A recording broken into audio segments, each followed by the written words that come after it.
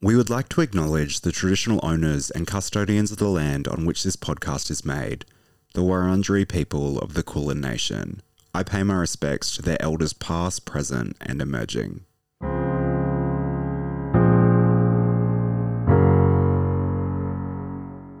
Welcome back to Undercover. My name's Brigida and I'll be your host as we take you through 5 stories that may have been left out of the mainstream news cycle. We'll hear about the marginalisation some Russians are facing in Australia as a result of the war in Ukraine, a story about an ex-prisoner's new business venture, how the pandemic has changed our music habits, and how returning to normal post-COVID has been harder for people with disabilities. To begin, since the start of the Russian-Ukraine war, the actions of many Russian individuals have been under scrutiny. While many Australians are staunchly supporting Ukraine, there is another side to the story. Here's Michaela Tor.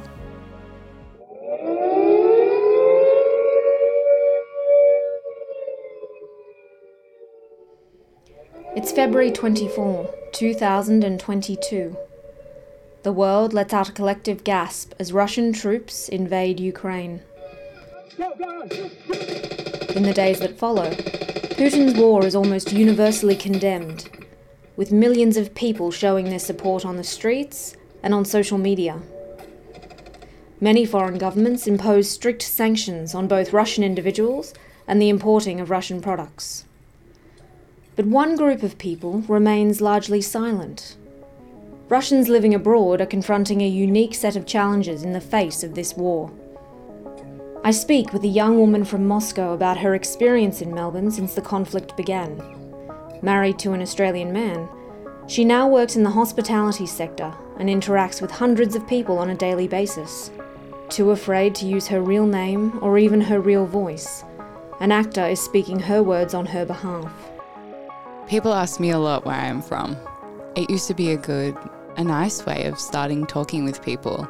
Now I'm too scared to say where I'm from. I'm visiting my home in May and only my employer and friends know this.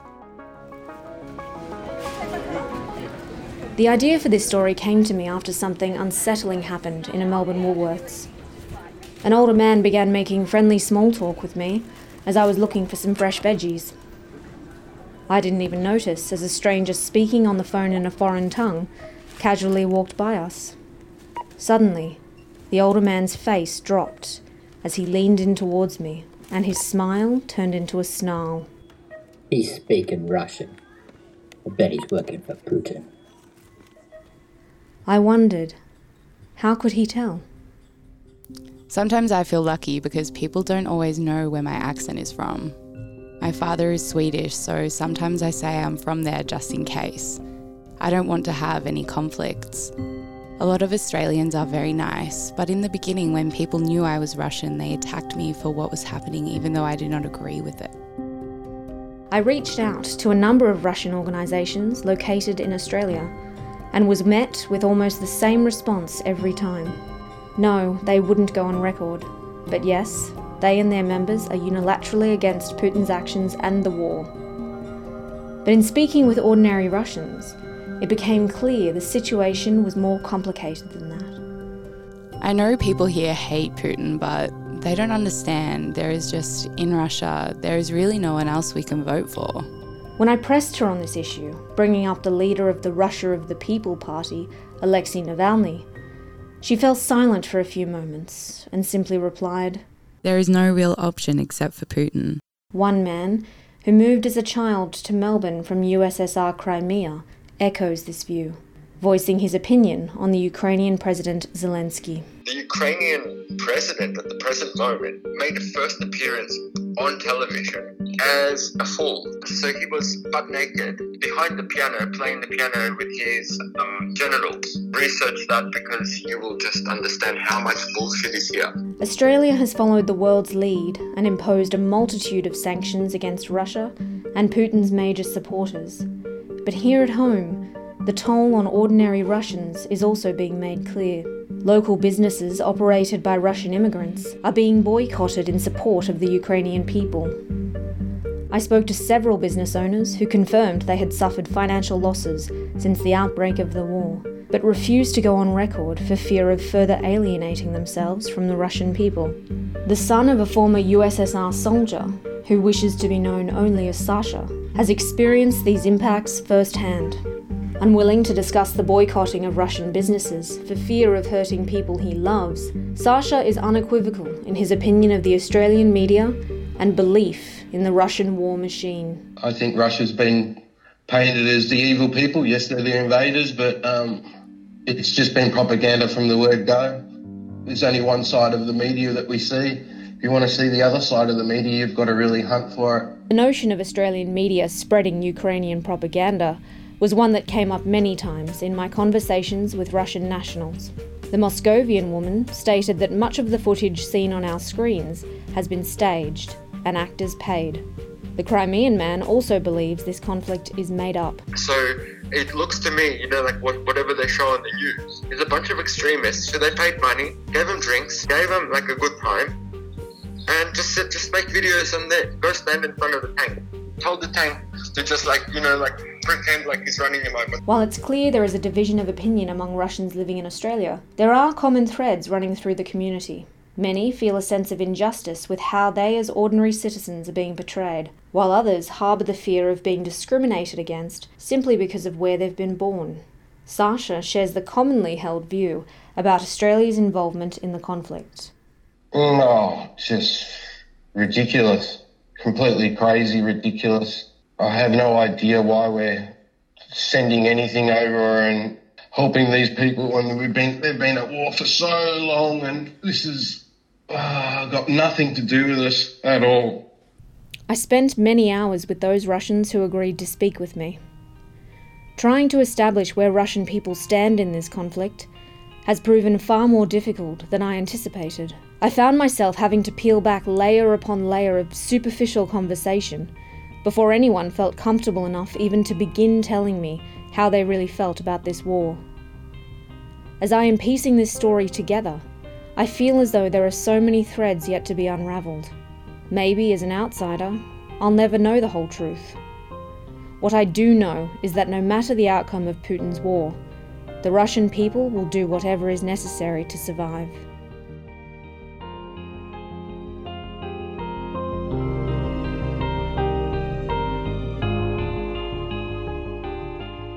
That was Michaela Tor.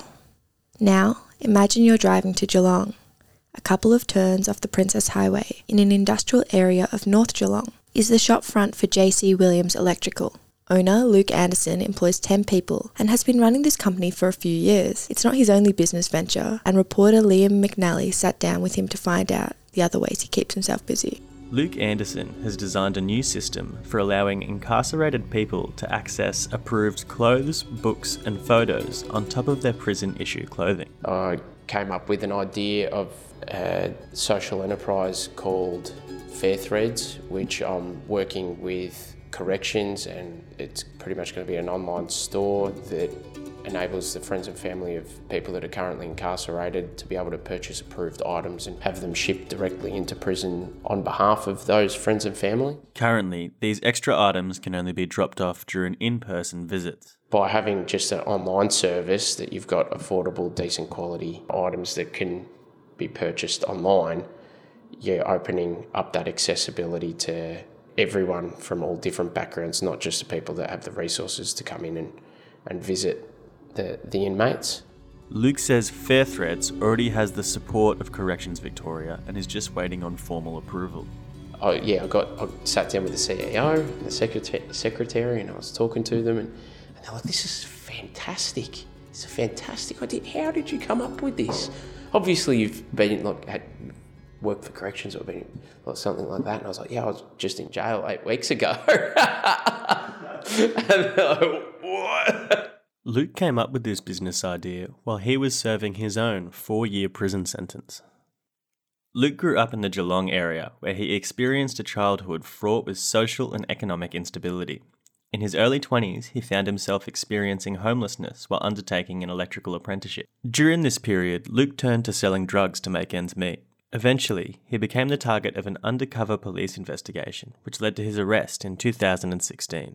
Murder and large commercial trafficking carry a maximum term of imprisonment of life in Victoria. So I was charged with trafficking a large commercial quantity of MDMA. So when I called my lawyer and they explained that to me, I had absolutely no visceral response to it whatsoever. It was just, okay, no worries, it is what it is. While in jail, it was receiving letters of support that sparked a big change in Luke's life. And then when I'm reading through these letters, the people that I get the letters from, my mum, my nana, my sister, my dad, my stepmum and her. Luke had been estranged from his family for some time at this point, and the her he is referring to is a girl he was seeing that threatened to leave him when she discovered the double life he was leading. Luke describes her as the biggest catalyst in him trying to turn his life around. All these other people that were hanging around with me, shaking my hands, kissing my ass, all that kind of stuff, nowhere to be seen, absolutely gone. And it was those letters that, it was like that metaphor, a hot knife through butter. It just, that was one of those, the shattering moment for me, I'd say. And I just broke down in tears, like properly crying for the first time. And it just washed over me, I guess that's the moment that I snapped out of it and I went, I've got to do something about this. I want to care about going to prison for an extended period of time. And she essentially said that if I did the right thing, she'd be there to support me. And so I went away and I wrote a letter, and it was what ended up being a pledge pretty much, and me setting my first healthy goal in my life, which was, I was saying, like, I've always felt like a lost little boy just walking in the dark, and I've had no idea what I want to do, but it's time for me to become a man. So if you decide to stick by me through this ordeal, then I'll become the man that you deserve. By the time I came out of prison, I'm really proud of myself to be able to say that I did achieve that in becoming the man that she deserved, absolutely. And now we're married and we're about to have a kid as well.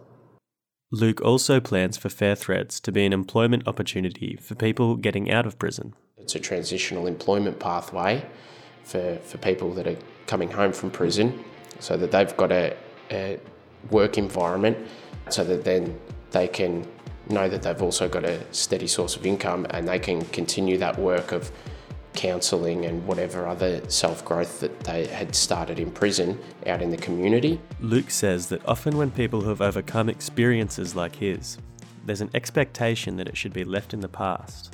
But he says it's important for community development to share those stories.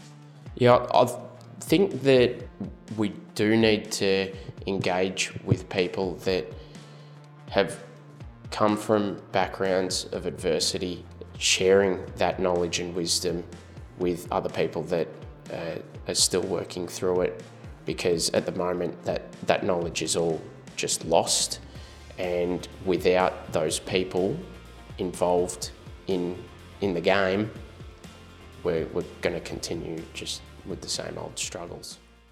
That was Liam McNally. Now, despite 2 years of dark stages and cancelled events, the Australian music industry has hit a 15-year high in 2021, with sales reaching their highest level since 2006. A vinyl renaissance is helping this along. That's right, it seems wax is well and truly back. But with the growth in the vinyl market is coming new challenges for smaller artists. Here's Aidan Williams. The past 2 years might be better forgotten by many in the music industry. Venue caps, socially distanced dance floors, and even living rooms posing as amphitheatres for Zoom gigs. The industry had to adapt, but despite the hardship faced by the industry during the pandemic, there's been a silver lining. With audiences confined to their homes and stereos, there's been an exponential climb in music consumption, and a growing desire to not only own media, but create it too. Vinyl sales in Australia are increasing, and the demand for records is at a recent high.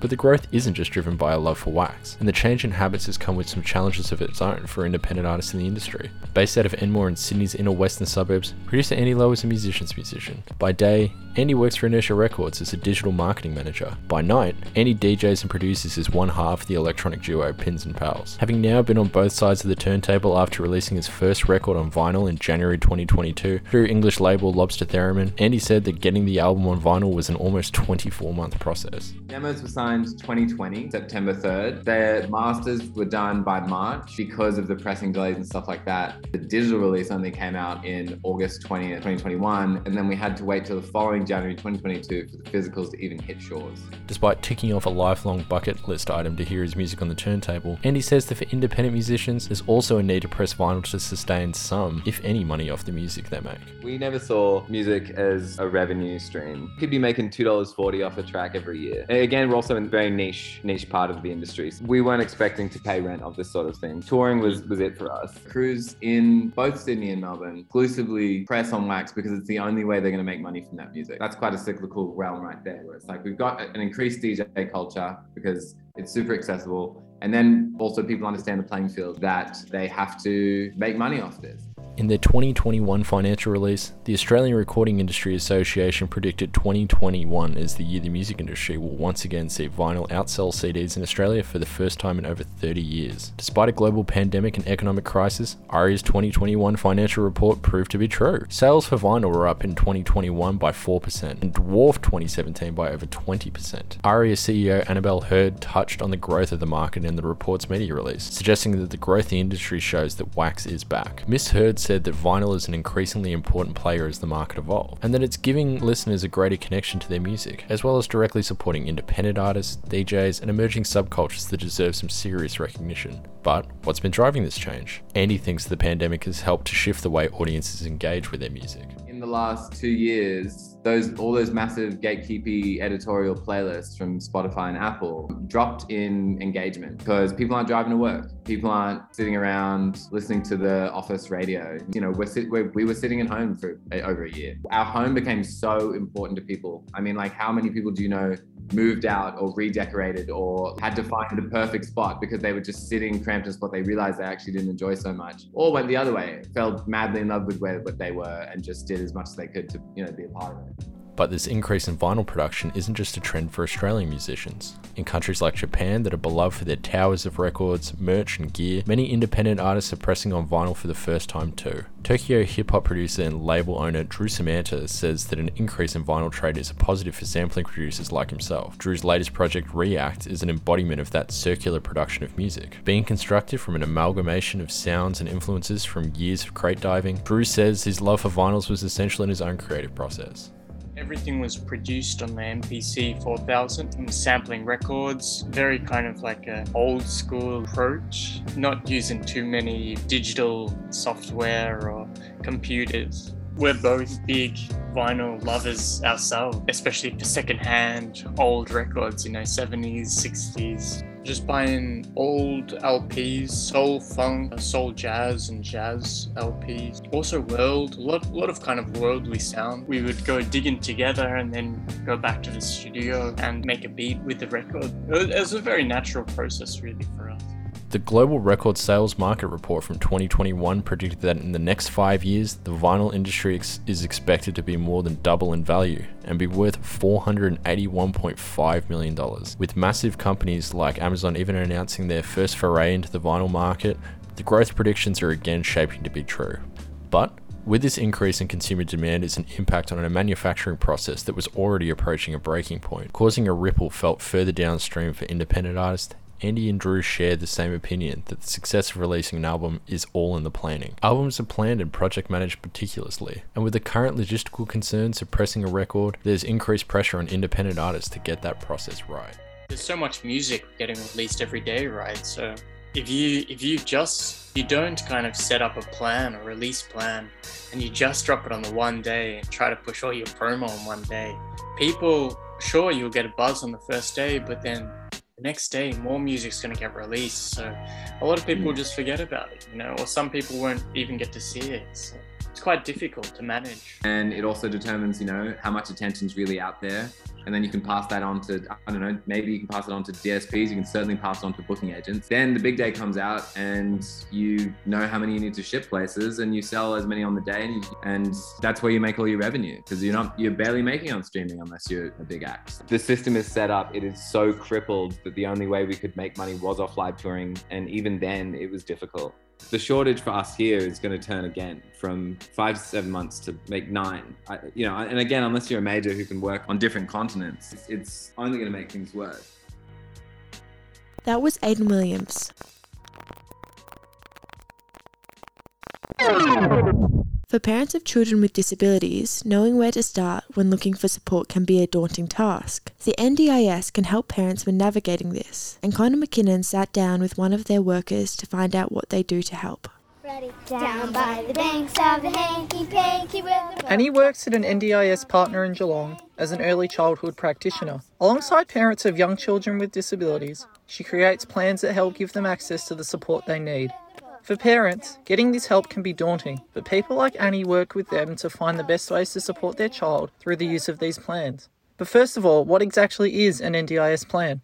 A plan is essentially a budget for eligible participants. So when they have met the access criteria for the NDIS, they meet with a planner, which is myself, and we assess the child's needs, assess where they may need some support, what services will be beneficial, and then we build a budget based on that. Simply put, a plan is a budget of funding that provides support services tailored towards each individual child's needs. This funding is generally provided on a yearly basis. As Annie works with young children, it is vital that this intervention happens as early in their lives as possible. Children develop the most before the age of 5, so it is so important that support starts before then. You want to get them in as quick as you can because in early childhood, time is of the essence. We can get supports in place for a child who's 2 or 3 and they can get some really solid intervention. The results are going to be so much better. Having previously worked in early childhood education, Annie saw firsthand how important this kind of support is, especially with children who are likely to struggle in the transition to school. Moving from that environment to this role as an early childhood practitioner and working with families who are just trying to do the best they can, you really do feel that real responsibility to help them as much as possible. Annie might only get to know the child for a couple of hours, but their parents know them and their needs better than anyone. There needs to be trust and openness between the two. We really try and put it back on them as much as possible and get them to tell us what they're experiencing rather than us sitting there and saying, this is what we see, this is what we want to do. So really relying on that collaboration is really important to everything that we kind of do with the families. Some parents aren't as open about the challenges their children are facing.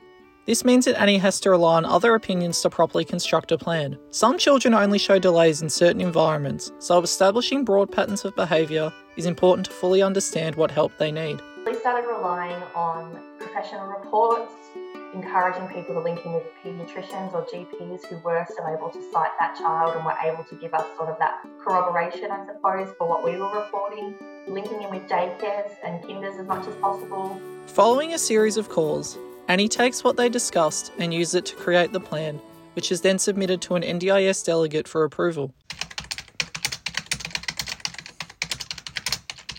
So, what is the end goal of these plans? Some children have developmental delay, which means that the focus is building their social and emotional skills to prepare them for school and community life. A longer-term aim is to transition them off the plans after they turn 6. By that age, the hope is that the support has minimised the delays as much as possible. The aim for those children with developmental delay is really to get that early support in place to provide that consistent early intervention, build up that parent capacity so that they understand how they can support their child moving forward. Others may have a lifelong disability. They work towards living the best life they possibly can, whilst acknowledging that this will be a potentially lifelong process. The aim is still to get them supported in mainstream services, community services, still to build up that capacity, so increase what the child is able to do and increase the ways that the parents can support that child, but acknowledging that the end goal isn't necessarily to transition them off the scheme, it's just to help them work towards their goals. It is important to remember that these plans are made for real children who are relying on this support to get the best out of life. This is a huge responsibility, and although her job can be incredibly draining, it is one which Annie understands and values. It supports children, it builds up their ability to participate in community and mainstream and do everything that other little kids should be allowed to do. And so it's a big responsibility sometimes, and you feel a lot of pressure, and you know that it's kind of worth it in the end, and the child's going to be better off for having access to this support.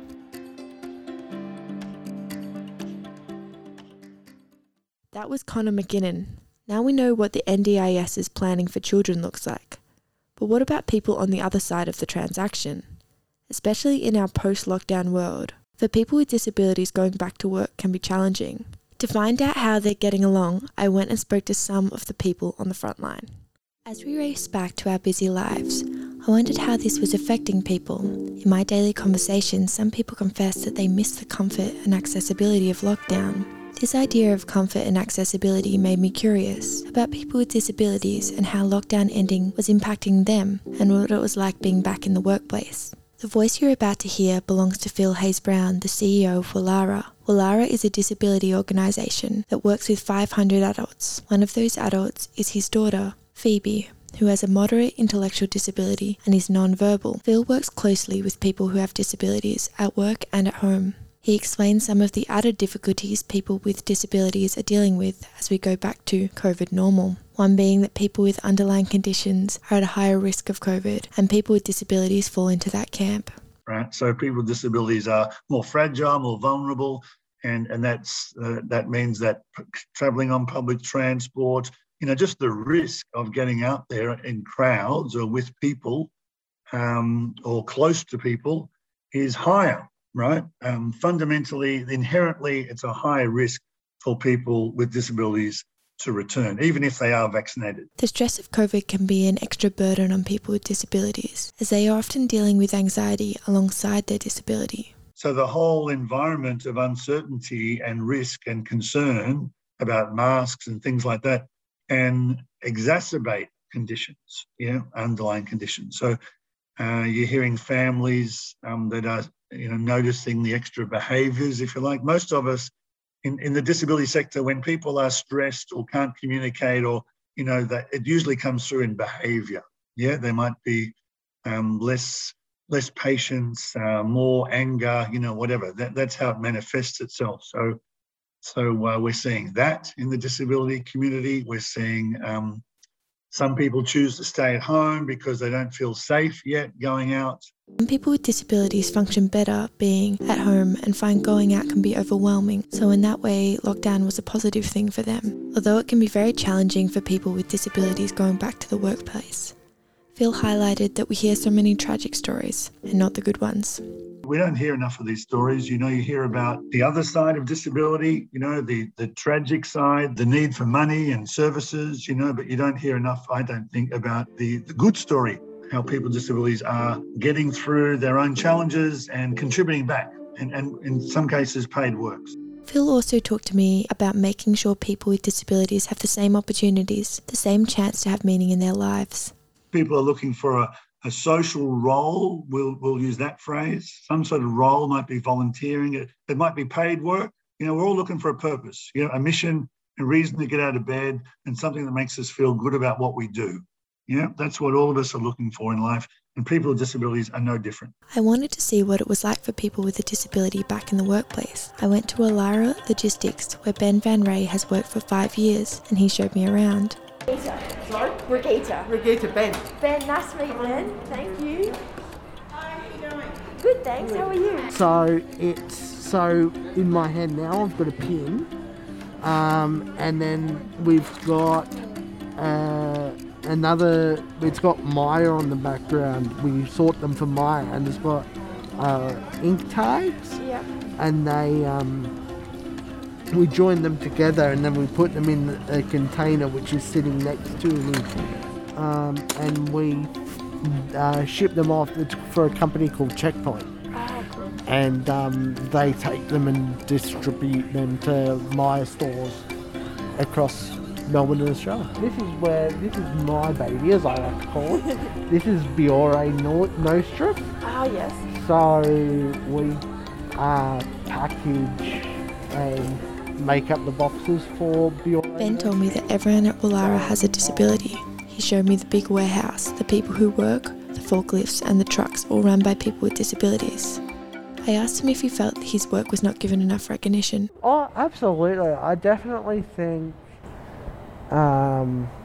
it's definitely undervalued. Yeah. Definitely. And it's great now because on the Biora boxes on the sides, they've actually put Woollahra. This product has been packaged by Woollahra. So that's great recognition for us. Ben told me he was lucky enough during the lockdowns to still come into Woollahra Logistics as it was considered essential. I asked him if he was concerned about COVID as he is in a high-risk category. I guess it does concern me, but at the same time, I've got to live my life. So I guess for me, it's just about taking all of the precautions that I can, but still going out and doing what I want to do.